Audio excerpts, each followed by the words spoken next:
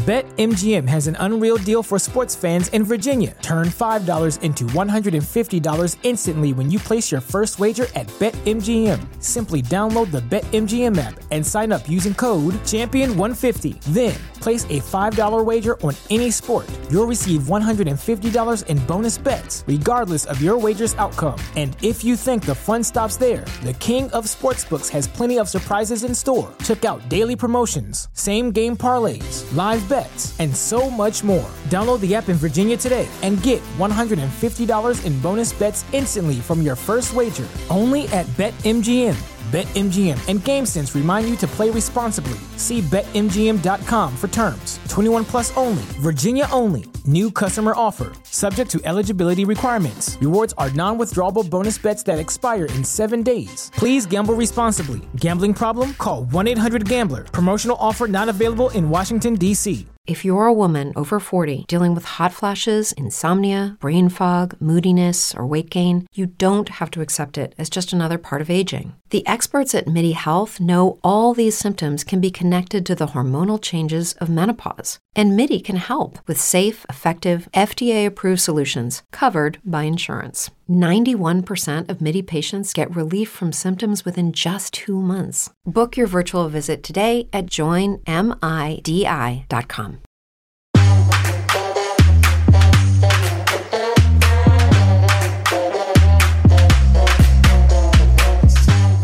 Good morning, Roxy Soxy. Good morning, Tam Tam. How you doing, girl? Oh my God, it's an early one today. I'm not gonna lie. Well, it's even earlier because our family has been up since 3:30 this morning because you know that when you change up your plans, your kids forget to sleep. Oh, of course, because why get a full night's sleep, right? That would just be too easy. So Lennon's been up at 3:30 for the last 3 days straight. And then I said to Sean, I was like, you know what? We really have to make sure that her schedule's on track because, you know, kids like really need a schedule. And so what happened was we're like, okay, cool. Put her down at 7 o'clock here, which is 6 o'clock your time and Pacific Standard Time. And so we put her down and then Phoenix fucking got up at 3 o'clock going, I have growing pains. So she was up from 3 o'clock. And that's why you should only have one kid. Okay. So basically you're saying I'm on the right track. Yes. You are the smartest person I know because now I'm like, when it's not freaking one, it's the other. So I can't even imagine people with 6 kids. Like you're never sleeping. Yeah, you're never like some of the guests we've had on that have like that many kids. I mean, it's literally like when you you just don't have time. Like, how do you do it? But mad respect to those parents, you know? Yeah. And our next guest is pregnant. She's someone that I met actually. I think we met in those 2 trips. We met in New York City. We did like this campaign. We're ambassadors for a company. And I found out that she had the same birthday as me. And I've never met someone with the same birthday as me. So I was like, okay, I need you to be in my life. And a digital creator, a travel enthusiast, a yoga teacher. She created Limitless, not Limitless, Limitless, because it was Leslie, so smart, which are these trips that, for escapes for those looking for movement and purpose and adventure and change for the greater good. She's also a breast cancer previvor. I think I'm saying that right, which is someone who's a survivor of a predisposition to cancer, which resulted in a double mastectomy. And she's one of the most inspiring women that I've ever met. And she's young, which makes me so, I'm like, how can you be this inspiring and so young? Like, you should have a few more years on the belt. So we have Leslie. Woo! Welcome, Leslie. Guys, Tammin, what an intro. Can you just follow me around everywhere? Please. I can just be her little microphone being like, and here she is. She is one of the most inspiring women that I've ever met. The best hype woman ever. Yeah. Thank you. Thanks for having me on. Yeah. Thank you so much for joining us. Your road has been an amazing, incredible journey, and we want to talk about it today on our show. And we have some questions, and we just want to shoot the shit with you. Let's do it. Let's shoot the shit. Do it. My fellow Leo. Tammin mentioned in the intro that you are currently pregnant. Congratulations. Thank you. Thank you. So we talk a lot about pregnancy and motherhood on the show because Tammin and I are both moms with kids and, all the good things. So, we often talk about, especially with our guests, like their road to pregnancy and like the journey to motherhood. So I was wondering, for your road to pregnancy, was it easy? Was it like an easy journey, an easy road for you? And how have you felt this pregnancy? Are you feeling good? Like, tell us all about it. Yeah, where to even begin? The journey was a surprising journey. It was an oopsie journey. Yeah, it was. I had that too. Journey. Roxy knows all about the oopsie journeys. Yeah, it was a very unforeseen journey until I took the pregnancy test. But with that being said, we weren't not trying. So, right. I mean, the pandemic it'll just give you what it gives you. And we're thrilled. So long story short, we got engaged pre-pandemic. So we got engaged back at the beginning of February and started planning a wedding. And then we stopped planning a wedding because the Australian borders were closed. The world closed. And so then we began doing anything other than what we're used to, which is travel. I mean, I've never spent so much time at home. And take this as proof that mom and dad did stay home, I guess, during the pandemic. So I, like all women do when they get pregnant, they miss a period. And I did that. And so I'm very in tune with my body. And I know exactly when this is coming, and it came, the time came and went. And so the very next day I was like, I should probably go buy a pregnancy test. And I think I delayed it another day. And so then the next day, Sunday, went to Wait, you delayed your pregnancy test by a day? We're not alike. I sure did because I think I subconsciously knew what it was going to say. Like I totally was going to be positive, very excited for that. However, I think I wanted to just delay that change. I mean, that's such a void. Yeah, I get it. Such a massive change in every way. And I think I wanted to live kind of in my old mind, old body for a few more moments of peace and stillness. So cut to the next day. I'm like, okay, I know what this is going to say, but let's just do this. And so bought the pregnancy test. It's Sunday night. I go into the bathroom. I don't even tell my fiance I bought the pregnancy test. Oh my gosh. Knowing full and well that he would be so thrilled. So anyway, I take the pregnancy test and lay it on the bathroom sink and immediately get in the bathtub. And don't even look at the results. And oh my gosh. I take this bath. It was like, I'll never forget this bath because it was just it was calming yet very, very anxiety. It's like the last bath, like before. The last bath. And it's short and sweet because I know I need to get out and look at this thing. So I do just that. And it's like an out of body experience, right? Of course. Pregnancy test and it has this big plus sign on it. And I just stare at myself in the mirror at that point. And I'm like, it's just a life-changing moment I'll never forget. And I couldn't keep it within my own body anymore. And I literally opened the door, walk out to the living room. Alex, my fiance, is sitting on the couch. And all I could say was, we're pregnant. And it was just like, I stun Gundam. I mean, it's like, he's just there and all he can muster up is like, oh my gosh, really? Wow. No way. Wow. Really? Wow. And I'm like, yeah, really. And then I think the funniest part about this is it's late on a Sunday. So we start getting ready for bed. He's in bed and I'm brushing my teeth and I can hear him like almost kind of hyperventilating in the bedroom, taking really deep breaths. And I'm just like, what is happening in there? And so I go back in and right as I get in bed, he jumps up, goes into the bathroom and vomits. It's like not you vomiting. Yeah.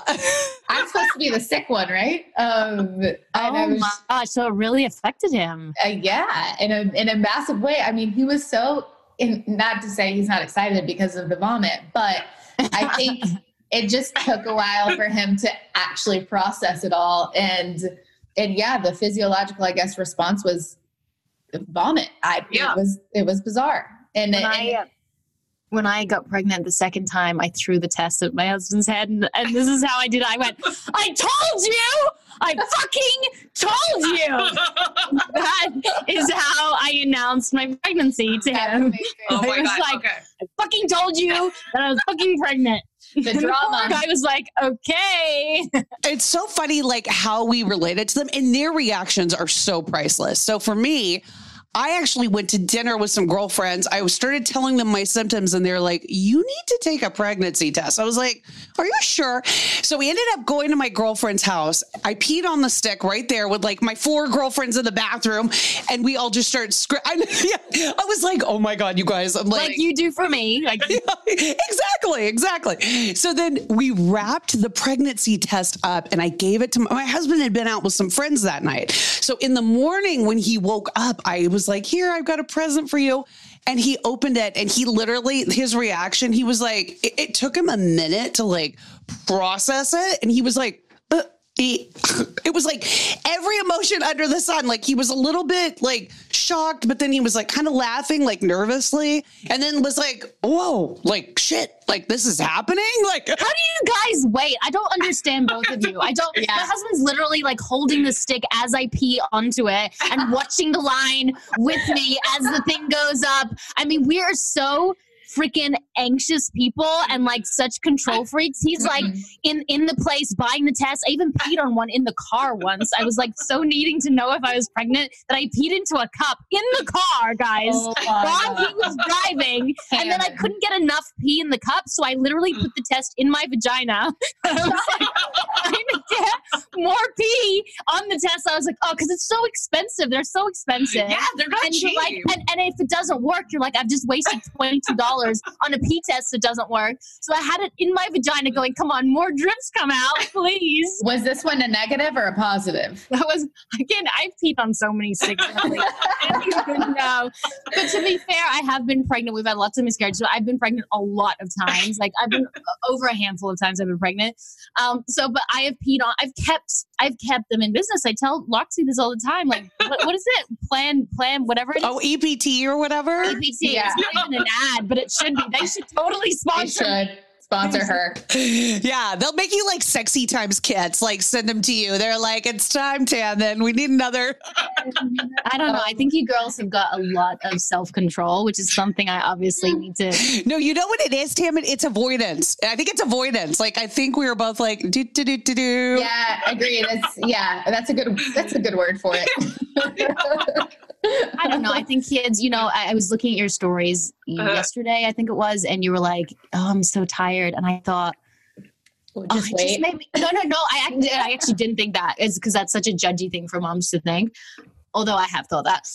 But not with you, but in general. But I looked at your stories and I thought, oh my gosh, don't you, Roxy, remember that stage when you're first pregnant and you haven't had the baby, and it's just so much unknown and anticipation and excitement and fear. And so much nausea. It's just so much stuff, And I just looked at your pretty face and like you have the pregnancy like skin or, I don't know, maybe it's a filter, but it looks great. It looks amazing. And your husband is so on it with you. He like wants to take care of you and like bring you food, right? Yeah. That'll change. Yeah, exactly.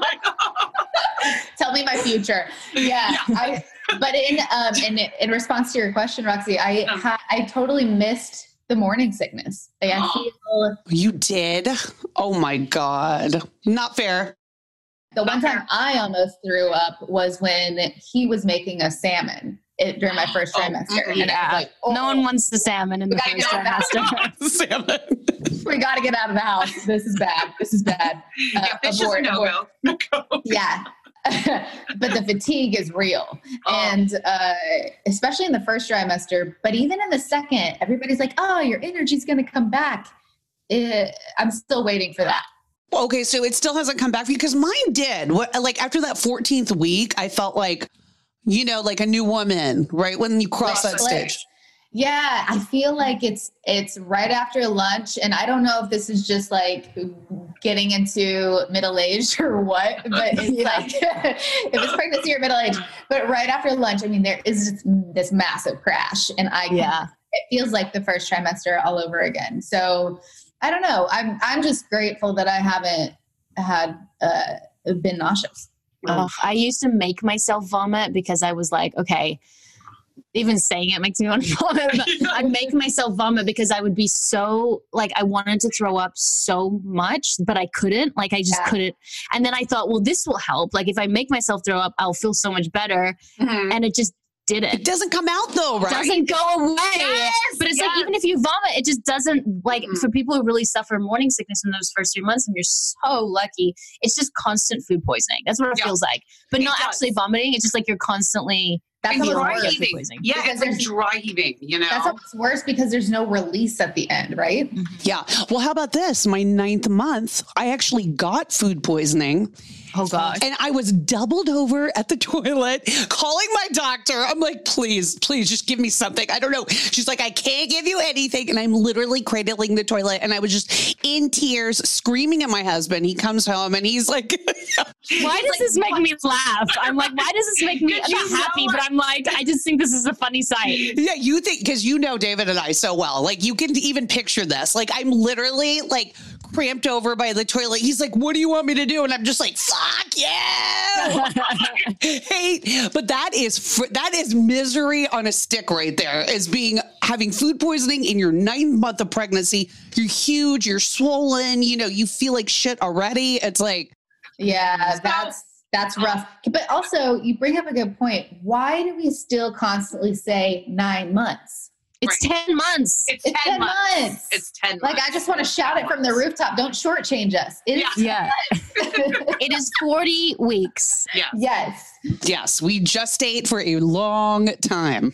But it's still hard to process. Even in my 21st week, it's hard to process being newly pregnant and not having, with this being my first child. I don't know if it'll actually hit me until she's in my arms. But you guys tell me. I don't know. I just find it really hard to grasp still. My second baby, because I'd had so many miscarriages between them, I did not connect to her at all. Like I was like, oh, I know there's a baby inside me and it's kicking. But because I was so afraid to lose her, I did not want to fall in love. Mm-hmm. And the minute it's weird because I fell in love with Phoenix straight away in my stomach. I was so connected to her. When she came out, I felt even more connected. The second one, no.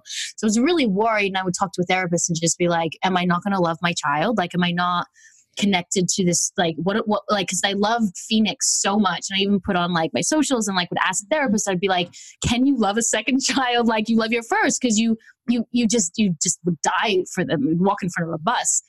And the minute they put her on my chest, it's almost like I got a double rush of love because I was disconnected from her. I was like, oh my God, she's safe. She's alive. She's here. And for the hospital, I was in the hospital because I had a C-section. I was in the hospital for a good 4 or 5 days.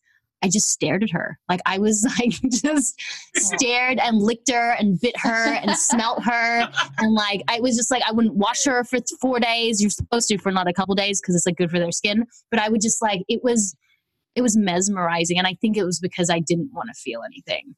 That's beautiful. That's really beautiful. I think for me, I like fought my, because we had a guest on last week and we were talking about birth stories, and I didn't want to have a C-section. I ended up having to have one because she was breech. So it was like a scheduled C-section. So I sort of was like protesting it. Like I was late to my C-section. I got there late. Like I want to have this baby come out. This baby is going to stay in.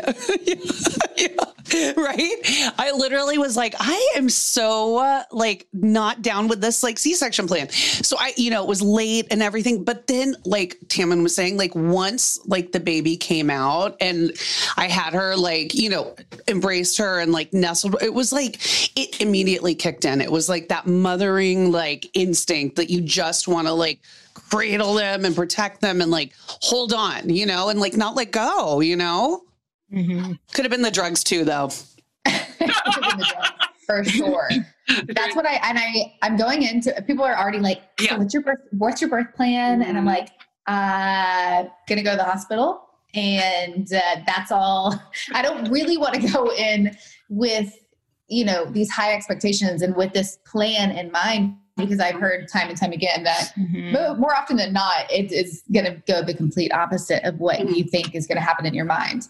So, and that's how I like to kind of live my life anyway. Like even in my travels, I don't have the strict itinerary, the set itinerary that I have to stick to. I like, or research, a place to death.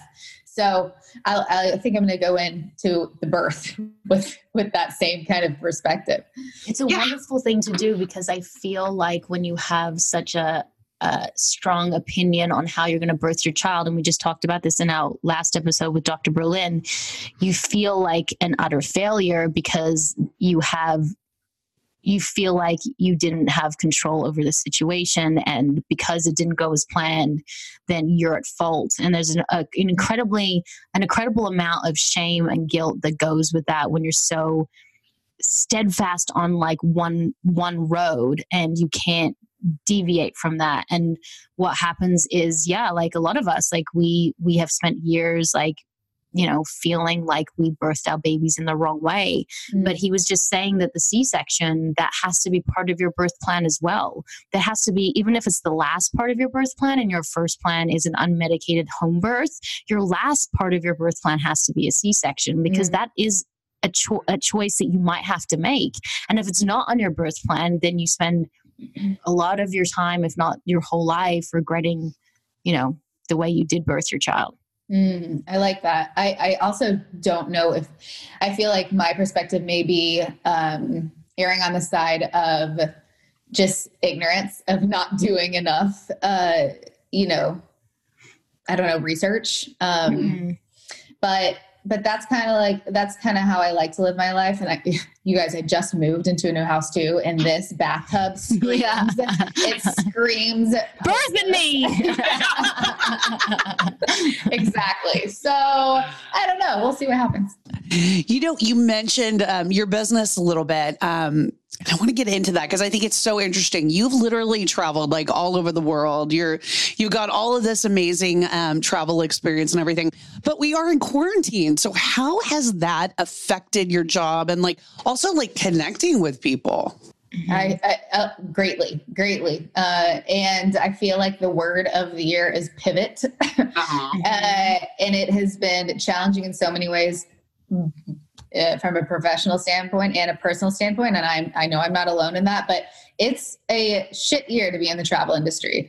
And I mean, everybody from hotels to airlines are on their knees, and travel bloggers alike. So I have done everything away from travel, which is nothing I knew in the beginning. Like I in the beginning of quarantine, it just didn't feel right to even write about past travels or think about future travels and go down that wanderlust path. It felt wrong. So in the beginning of quarantine, I was doing everything else, like interior design, gardening, recipes, things I've never truly focused on, which was a fun challenge in a sense, but it also brought in so much doubt and insecurities too, because I was like, is this me? Like, does my audience even want this? Do they even like this? And so I was questioning everything I put out in the beginning, which didn't bode well for mental health. That's for damn sure. Again, I know I'm not alone in that, but for my business, that's kind of what it looked like for months on end and then I think you just kind of have to ask people. And that's exactly what I did. Ask the audience, poll the audience. What do you guys like? What do you guys want to see? And the response was overwhelming, almost to an embarrassing degree of, we like the lifestyle content more so than strict travel, because I guess it's a little bit more relatable and it speaks to more people than just that strict travel content. So it's not a bad thing. Like there are, some silver linings in all of this and growth and creation and all of this. And also I went live every day for a month teaching yoga. And then once a week for 3 months teaching yoga. And so it brings about, I think, this creativity if you let it. And now, and since then I've built a yoga subscription service called Limitless Movement, kind of as a cousin to Limitless Travel.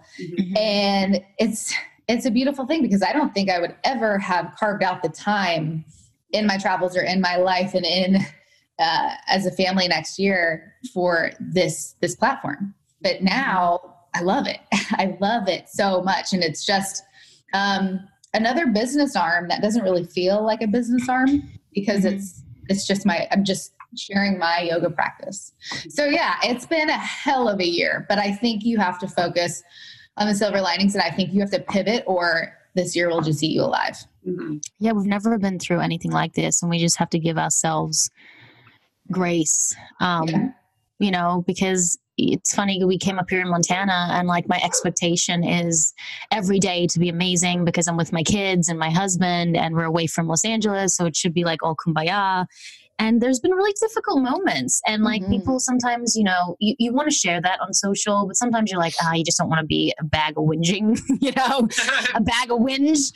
Because like sometimes people just don't relate to that, you know, so, Totally. But yeah, it's not always rainbows. And talking about not always being rainbows, what we introed you in the beginning is a previver. It is, So that's a term that was first coined by, I think it was the organization called FORCE, which is Facing Our Risk of Cancer Empowered. They describe a person who is a survivor of a predisposition to cancer, meaning they have a high risk of developing a specific type of cancer, but they have not been diagnosed yet. So tell us your breast cancer story that ultimately led you to removing both of your breasts, because I'm sure it wasn't an easy decision. And when I say that I admire you so much, I thought about what you would have had to have gone through to have made that decision. And I don't know if I would have been strong enough to, you know? So tell us a bit about your story. Yeah. I think each person walks a different path and it should be respected. There's so many different paths when you are a provider or are diagnosed with cancer. And this month is a special month. It's Breast Cancer Awareness Month, but I definitely like to shed light on it throughout all 365 days of the year because it is so important and it's taken so many lives too soon, even though I think we've made a lot of progress with treatment and everything. But for me, it all started when I will never forget, I was living in Argentina at the time. It was 2014 and I was in my apartment and I got a call from both of my parents. You know, when they're both on the line, it's not good. And my dad said it first and he said, "Your mom has breast cancer." And just like I'm taking myself back to that moment. And it is just devastating because you are scared shitless that you're going to lose a parent.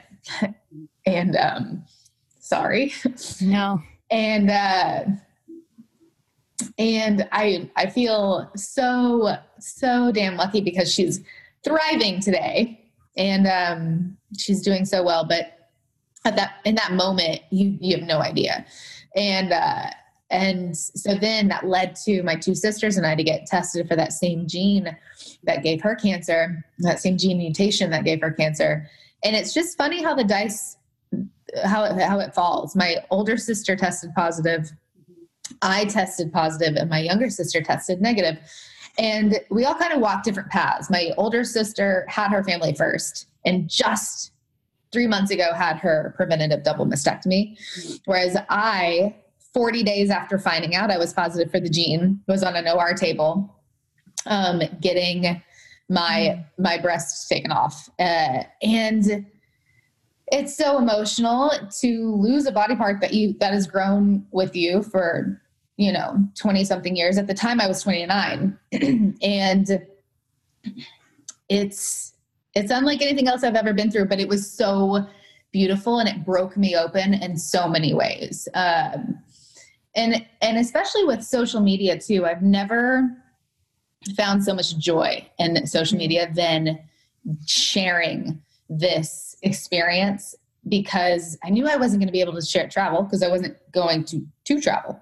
So I was like, my mindset was, well, I'm going to be bedridden for at least 4 to 5 weeks, if not more. Might as well share the story. If it helps one person, then great. I've done my job. But it was the most beautiful symbiotic relationship is how I like to describe it, because these complete strangers helped me heal in ways I can't even describe, just virtually. And I think vice versa, with me continuing to share my story. But I just go back to 2017, the night before, and it's just emotionally and mentally draining. And for women, especially who are really attached to their breasts and love their breasts, it is like a death. It's like you have to grieve this body part that's taken off of you too. And for me, I've always had extremely small B boobs. I mean, right here. I never really paid a lot of attention to them. My hips from the get-go were like massive, and my mom's always called them baby making hips, which is perfect for now.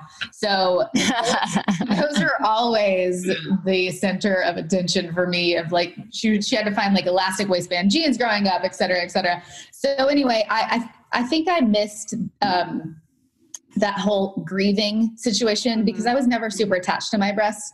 And my whole silver lining in the whole thing, I mean, I truly think you always have to look for that. And I'm an optimist. So like, pandemic, what's the silver lining? Okay, double mastectomy, what's the silver lining? And I talked to my plastic surgeon, and he was just like, okay, what are you thinking? Do you want reconstructive surgery? You know, how big or small do you want to go? And I was like, you know what? Screw it. Let's go a little bigger. And I mean, why not? If I have to get my breast taken off, let's try a whole new body type. Which you got a triple D. Yeah. No, I got a 34C, and it was like a whole new world. It's a whole new way of dressing. Yeah. It was wild. But going back to that double mastectomy, I mean, so many people choose various routes. They can choose preventative surgery. They can choose surveillance and going to doctor's appointments, every few months, which didn't work for my schedule at the time, being all over the world all the time. So I knew I wanted to do this. And a lot of people ask me that. They're like, why a double mastectomy? Why not, surveillance and going to get MRIs and ultrasounds and mammograms every 6 months. But that's why I don't want that anxiety always in the back of my head is today the day that gene is going to get turned on? So I haven't looked back. I think it was a damn good decision, but every woman walks her own path. So do you think by, having this change and doing the double mastectomy, because you didn't have your breasts, did it make you connect with your femininity in a different way? Definitely. Yeah. I mean, I think I've never been so in tune with my body. And like I said, never really paid attention to my boobs. And now that's the complete opposite, even though they're foobs, fake boobs completely. And foobs, I like it. in every sense of the word, I am so connected to them more so than my real boobs when they actually had tissue and mammary glands and everything. And I won't be able to breastfeed, which is something I think I'll miss when the time comes. But I've also watched my older sister do it. It looks painful as hell, but it's hard. Yeah, it's really hard. It looks hard. And I admire the women who do it. And I think I will miss it when the time comes. But I know formula-fed babies are, grow up to be just as great. Yes. And the thing is that that you can't breastfeed. I think what's harder for the woman is when you want to so badly and you're like, well, what's wrong with my breasts or my body? I can't breastfeed. Like, what a failure I am. I mean, I tried with both my kids. I made it for 3 months. I did everything to the point of I was like, I'm going to have to stop for my mental health or I'm going to actually lose the plot. But at least, I think you have control over that, knowing, okay, this is the path that I'm going to take. And this is what I'm going to do. So when you mentioned the gene, because Roxy and I aren't as aware of what can you explain what that gene means? Because I know that, Angelina Jolie brought such a light to, because she got a double mastectomy too, didn't she? And hysterectomy too. Yeah. Yeah. So what exactly is this gene? What does it mean for people that do have it? And what is like the probability of developing cancer when you find out that you have that gene? Yeah, good question. So the two genes that are most tested for breast cancer are BRCA1 gene and the BRCA2 gene mutation. And they are similar, but they have differences. For example, I think if you have the BRCA1 gene mutation, you have a slightly higher risk of getting breast cancer by the age of 70. I think it's 80%. And then for BRCA2, like myself, I believe I have a 70% chance of getting breast cancer by the age of 70. And so there's slight differences. But now, I mean, there are so many other genes that could give you cancer. And so, for example, my mom was tested for an entire panel that we know of, and her panel came back with a BRCA2 gene mutation. And so that's why my two sisters and I were only tested for the BRCA2 gene mutation. And I think we're only getting further and further along with that kind of technology and genetics, which is amazing. But at the same time, you can get I'll never forget it. I walked into my genetic counselor the very first time I got tested for this gene. And she was like, you can get breast cancer from one of three ways: genetically, from the environment, or from bad luck. And so I really look at my younger sister who tested negative for this one gene mutation that she was tested for, but that doesn't mean a lot. I mean, she could be the one who is diagnosed one day with breast cancer from the environment, from bad luck, from another gene we don't know about yet. So I think we have come a long way with genetic testing, but I don't know if it'll ever stop. Yeah, so it's a lot to learn. I didn't know any of this. Until my mom was diagnosed with breast cancer. And it's interesting because her father gave her the gene. And that's a big misconception. A lot of people think just women can carry this gene. But her father gave her that gene mutation, and then she passed it down to all of us. And I know she carries so much guilt for that, which is going to be interesting. I am anxious to know if my baby girl, carries this gene mutation as well. But I tell her time and time again, because I'll never forget it, when I called her to tell her that I was positive, just immediate tears, just so much guilt. But I like to flip it on its head, because had I not known this, had it not been for her, I would have never, I may never know. And I could get, breast cancer next year, 10 years from now, 20 years from now. So I think knowledge is truly power. And because we knew from her, I can do something about it. My older sister can do something about it. And it's a beautiful thing. So what advice would you give to somebody who might be at a higher risk for cancer, or even somebody who is newly diagnosed? That's a good question. Newly diagnosed, I think the best thing you could have is a good, strong support system. That helped me in so many ways, from, close family to complete strangers on the internet. And there are beautiful people. There's a beautiful community online that you can talk to and share your story. And I truly think sharing brings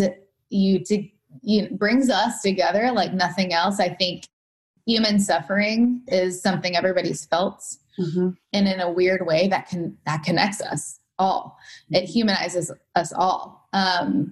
And for other people, I get asked that so many times. They're like, how do I even get started? Maybe they were adopted, so they don't know their family history. Or maybe they have an aunt who had breast cancer, or, somebody on down the line who had breast cancer. If you have any family history, I think the perfect way to start is seeing a genetic counselor, but that may not be available in your immediate area. So talk to your gynecologist. Also, Myriad.com, it has a plethora of resources. I will never forget getting my results, first of all, from a phone call, but also in the mail. And I got it from Myriad Genetics, Myriad Oncology, who I will never forget, it had in big red bold letters at the top, you're positive for this gene mutation.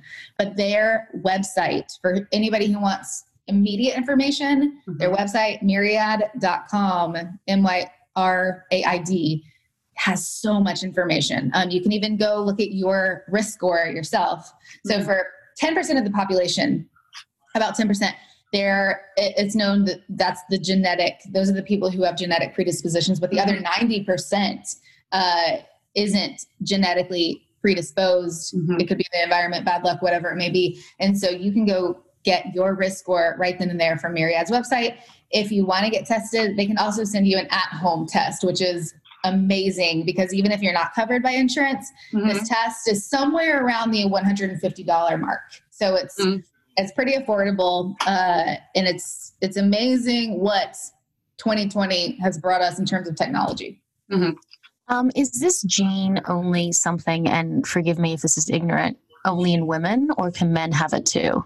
Men can definitely carry it. Yeah, can definitely. And it just, it materializes in different ways too. In men, for example, my grandfather passed down that gene mutation to my mom, but it materialized in him in throat cancer and head and neck cancer.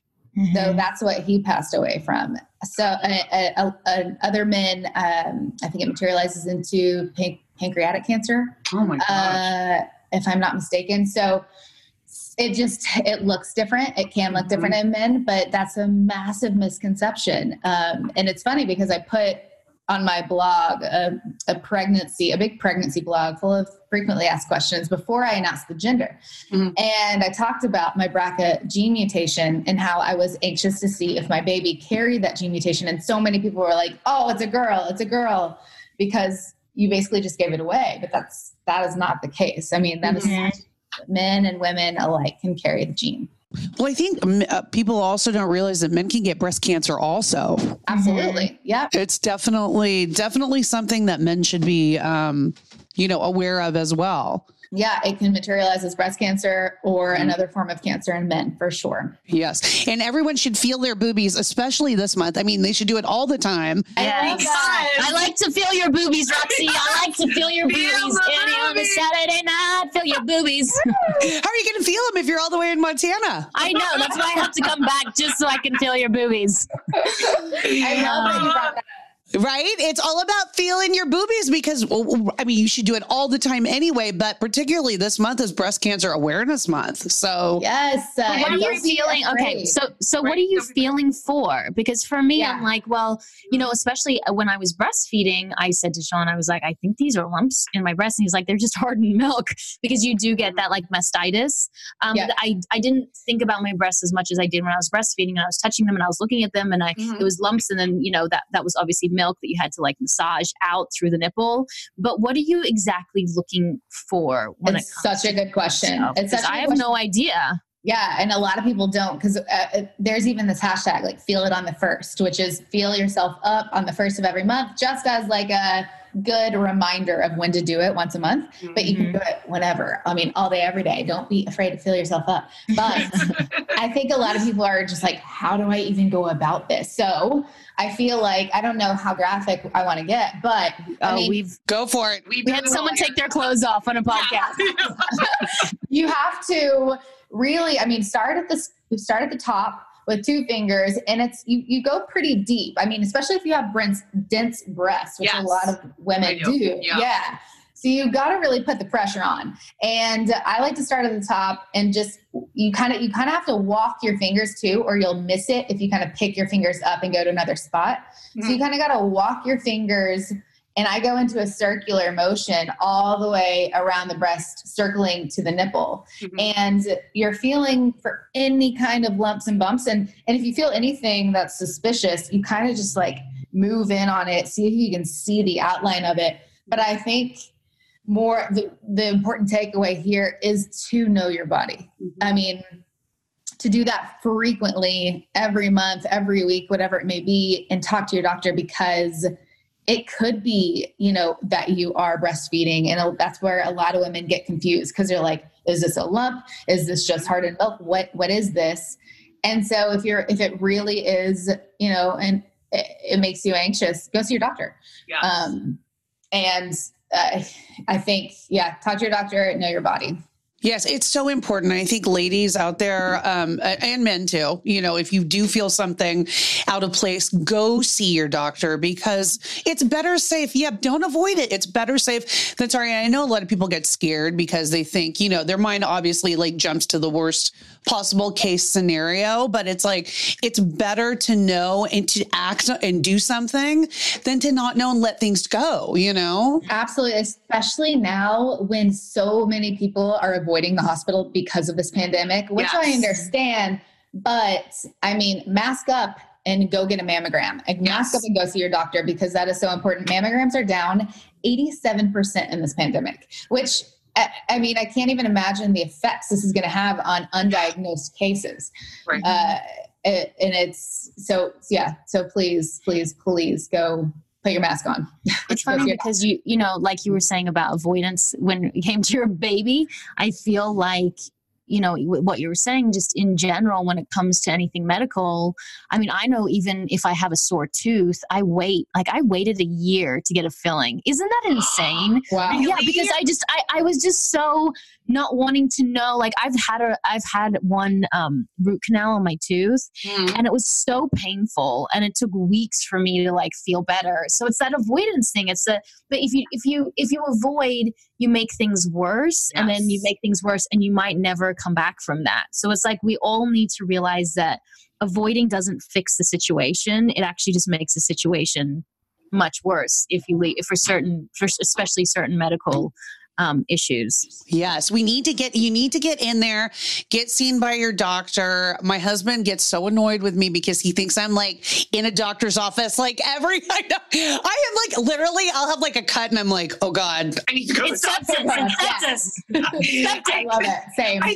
I think too, my dad is an oncologist. So I think like growing up around that, like we always had family talks about health at the dinner table. And it's always like, he's like, go get seen. If you feel like anything's wrong, go get seen. So my husband just gets so annoyed with me because he is like, literally our health insurance is like going through you need to just chill out.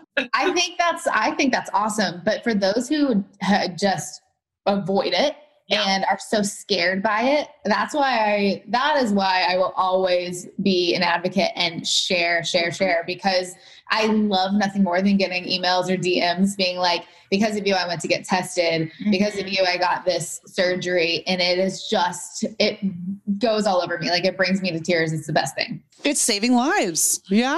Yeah. I just thought like even this podcast, if just one person goes and gets checked and you've saved one person's life, then you're doing the right thing. I mean, we all know somebody who has been affected by this disease. It is so prevalent. And so I thank y'all for even like touching on it. Yeah. Oh my God. Well, we don't have that much time. So we have to talk about, now that we've talked about something that's so important, we have to talk about things that are so unimportant. I didn't even know. Roxy last night texted me and she was like, do you know she was on The Bachelor? Because Roxy loves The Bachelor.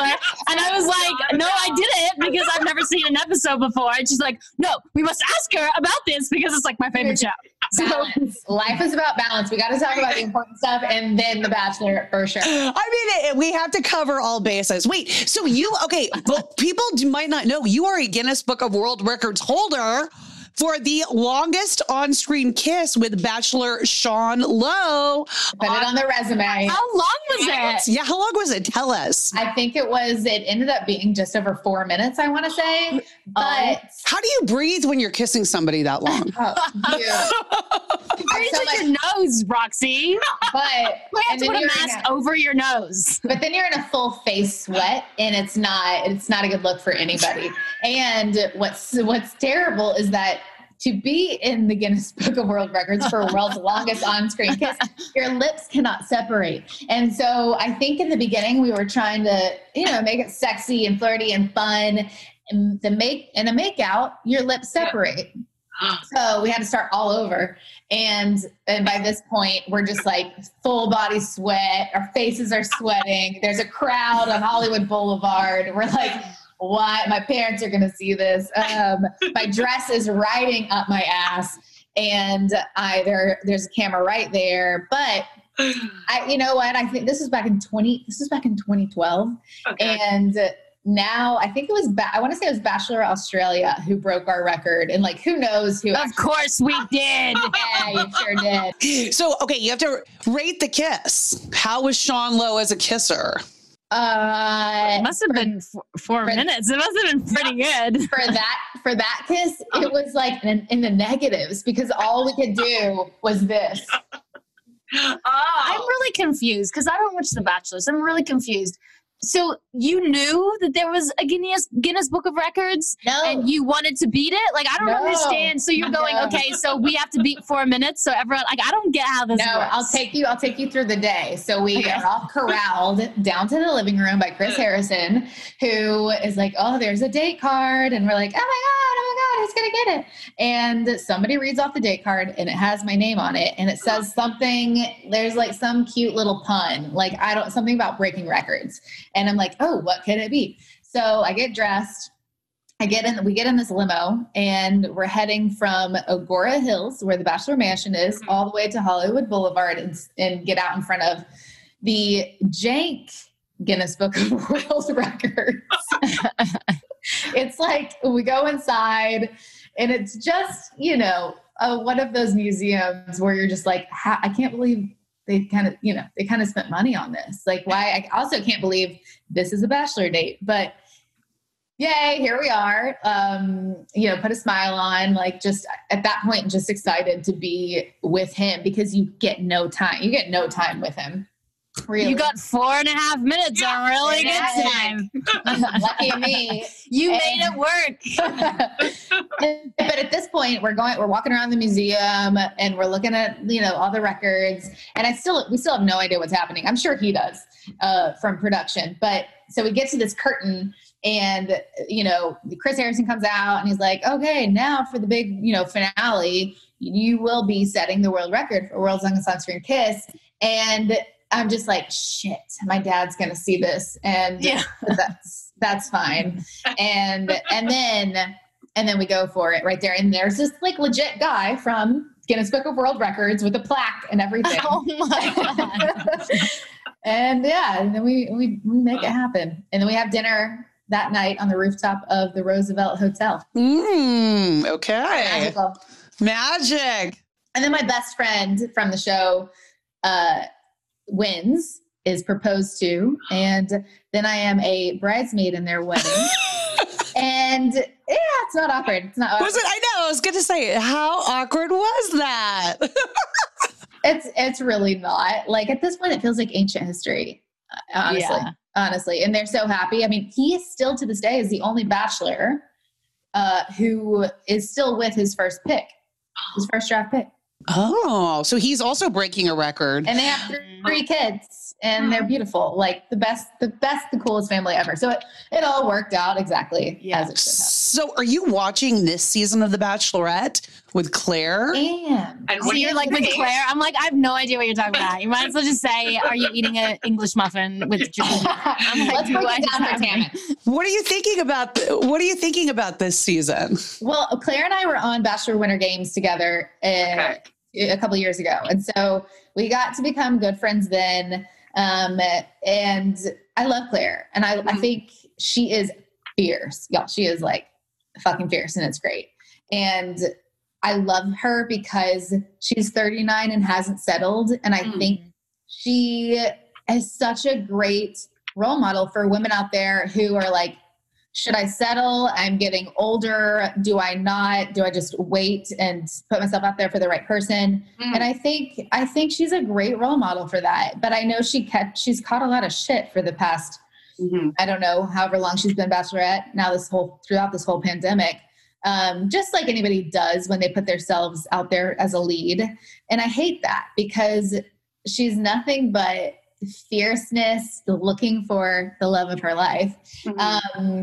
I will say, like, this season is definitely different because obviously they're not in the Bachelor Mansion. They're in the freaking depths of hell in Palm Springs in the summer. And it's just so different.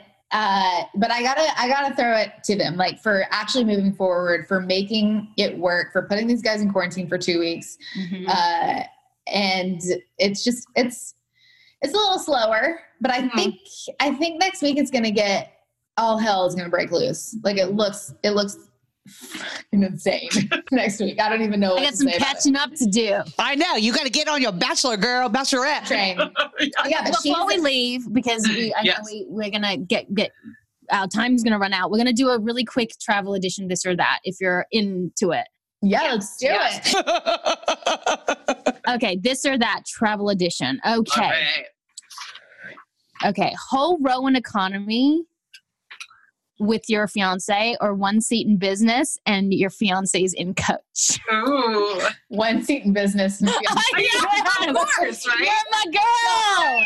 Y'all, come on. Like you're by yourself anyway for a long haul flight. Exactly. Yeah, I used to leave my husband in coach with the kids. I'm not even kidding. I was bye. I would love that. never do that. I would never be in coach with the kids. And I'd be like, no, it's not happening. No. Other way around. Yeah. Okay, this one is a little bit naughty. Sex on the beach or sex in an elevator? Love in an elevator. I think elevator. Y'all, I just can't get on board with all the sand. I know. Like I don't want to play that dicey game. And I mean, I don't know, bragging rights in an elevator? That's fine. Right. It's kind of hot. I hate being stuck in things. So I'd be very upset about being stuck in there. I wonder what the percentage of elevators that have hidden cameras are. Yes. I bet they all have them pretty much now. I think so too. I think a lot of like security guards have seen quite a bit in their day. Mm-hmm. And then if you stop in an elevator, can you just open it again? Like that's the thing that like, what if it just like you stop the elevator and then it's just stopped? But have you ever seen Grey's Anatomy? Like This is not real life. This is not what happens in real life. I swear you can just press a button and it stops and you can just like make your moment as magical as you want, as long as you want. And that's my fantasy anyway. I feel like that's not going to happen. You're probably right. Okay. Bad turbulence on a plane or food poisoning. Oh God. They're both terrible. They're both so bad. I'm going to go with turbulence just because hopefully it's short-lived, but like at the same time, I've almost like grabbed one of those like plastic knives and just like taken myself out because turbulence for me is that bad. Really? But I hate turbulence. I mean, I feel like too. you travel so much that you'd be fine with it. No, absolutely not. I like my Ambien. I can't really take that now, but I was a fan of it for a little bit. I know, don't judge me. A lot of people have a lot to say about that, but free. But food poisoning lingers longer than turbulence. Mm-hmm. So, yeah. Okay. Swim with sharks or skydive? I'm going to go, I've never swam with sharks. Well, I have a scuba dive with sharks, but they're so friendly. You kind of just forget about it. They get a bad rap. They do. You know what? We did the same thing on our honeymoon in Tahiti. We swam with the sharks. They could not have cared less that we were there. They Friendly were like, until they bite your freaking arm off. now, as a safeguard, I did push my husband in front just in case. I mean, they're friendly unless they're hungry, guys. Yeah. I don't know. I've also had a really scary experience while skydiving because I was doing it for the first time in New Zealand, and about 800 feet from the ground, our canopy deflated. And because we caught turbulence. And so then we started free falling so close to the ground. And I was like, is this supposed to happen? Maybe this is supposed to happen. And then about a half a second later, it reinflated and we landed fine and everything. But at the time, I mean, that's not normal for it to happen that close to the ground. So Oh my God. I don't know. They're both, swim with sharks, 100%. I mean, I don't know. I would love to think I would skydive one day for that rush, but I went indoor skydiving in Vegas once. It's not that pleasant. I'm like, this is really windy. It is hurting my face. Is it painful when you like fall? Like, do you feel like you're falling? You kind of feel like your eyelashes are going to fly off. I think the second time was definitely more enjoyable because the You first went time, again? Yeah. The first time After you almost died. Smart. Okay. yeah. The first time you black out. You're like, what is this? I'm going to die. And the second time you actually take it in and process it and enjoy it a little bit more. Wow. You're brave to get back on the horse and do it though. That was a surprise Valentine's Day date where I didn't really have a choice. Okay. Well, Like, I do feel like with motherhood, it's the same idea. The first time you kind of just black out. You're just like, what the fuck just happened? But the second time I think is more enjoyable. That's why, Roxy, you have to have a second. I know, right? I gotta have the number 2. Okay, well, let's do 2 more and then we'll let you go. Okay. 4 Seasons or The Six Senses? Oh, that's a good one. I think The Six Senses is such a unique concept. I mean, when I was there in, it was Yao Noi in Thailand, and they're like barefoot. They have this barefoot policy. You can just roam around. And I just think it's, not that Four Seasons is cookie cutter because every place is unique to their destination, but I think The Six Senses is just like a step above in uniqueness. And unique touches that you're just like, I've never really experienced anything like this. So yeah, I think Six Senses. Okay. Bora Bora or Mykonos? I have never been to Bora Bora. Always wanted to go. Me too. This is where I went for my honeymoon. It's so wonderful. Oh my Where gosh. did you, can I ask where you stayed? Yes. And I should probably remember this, but it was 15 years ago. And you were drinking a lot? I know. It's drinking a lot. We got tattoos. That tells you how to, yes, because apparently tattoos originated in that area. So we were like, we might as well live like a local and like go do it. So that's how I have my tramp stamp. Amazing. That's a great story. Oh, thanks. So actually, I have not been to Mykonos, but I am actually dying to go to Mykonos and the Greek islands. It's great. It's kind of known as the party island. But you can make it whatever you want. And last time I was there was this exact time in 2016. Couldn't put the camera down because there is beauty at every freaking turn. And that's what I love, but also I can put the camera down and like drink till the day is, Oh, so good. Yeah. so good. It just, the food too, right? it hits everything. You have the beach, you have architecture, you have food, you have nightlife. It's so good. It's so good. One of my favorite places in the world was Cambodia. Actually, I was doing a movie in Bangkok for 3 months, and we went to Cambodia and Vietnam and Krabi, and I miss Thailand. All this stuff is giving me wanderlust, and it does make me sad because I realize that it's going to be a while. I don't even think we're going to be back to traveling again in 2021. I think it's going to be a little longer. Someone in the movie business told me it's going to be about 3 years of this. Just because, is there a vaccine? Do people take it? Do people not take it? Right. Right. How are we really going to eradicate this? How are we going to control it? How are we going to keep our countries safe from people coming in and out? It's going to be a time I think we're going to have to buckle up and just realize it is what it is, and we can't control it, and it's not going to be on our timeline. Yeah, I think somebody the other day, and I can't take credit for it, but I really liked their perspective because they were like, okay, what about the pandemic from 1918, 1919, the bird flu pandemic? And then they were like, well, what happened afterwards? And it was the roaring 20s. Yeah. Yeah, of this age of like creation and invention. And so I'm hopeful that that's coming, and we can kind of have the roaring 20s again. But yeah, that's just my optimism peeking through. Let's hope the sun always rises. Sun always rises after it's dark, Mm-hmm. And on that note, Roxy Soxy, I mean, I can't believe our time is over. You were so lovely. I'm going to go back to bed. I'm jealous. Now I've had too much coffee.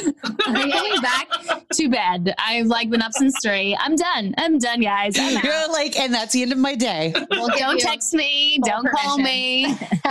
Full permission. Yeah. Right. So much. Okay, Leslie, where can everyone keep up with you? Tell them the best place to find you. I'm on Instagram at Leslie Ann Murphy, and my blog is called The Road Less Traveled. Less with one S as in Leslie. Very nice. Amazing. And we are Women on Top Official on Instagram. And Women on Top Podcast on Facebook. And I am Tammin Sarsak. And I am Roxy Manning. And we are Women on Top.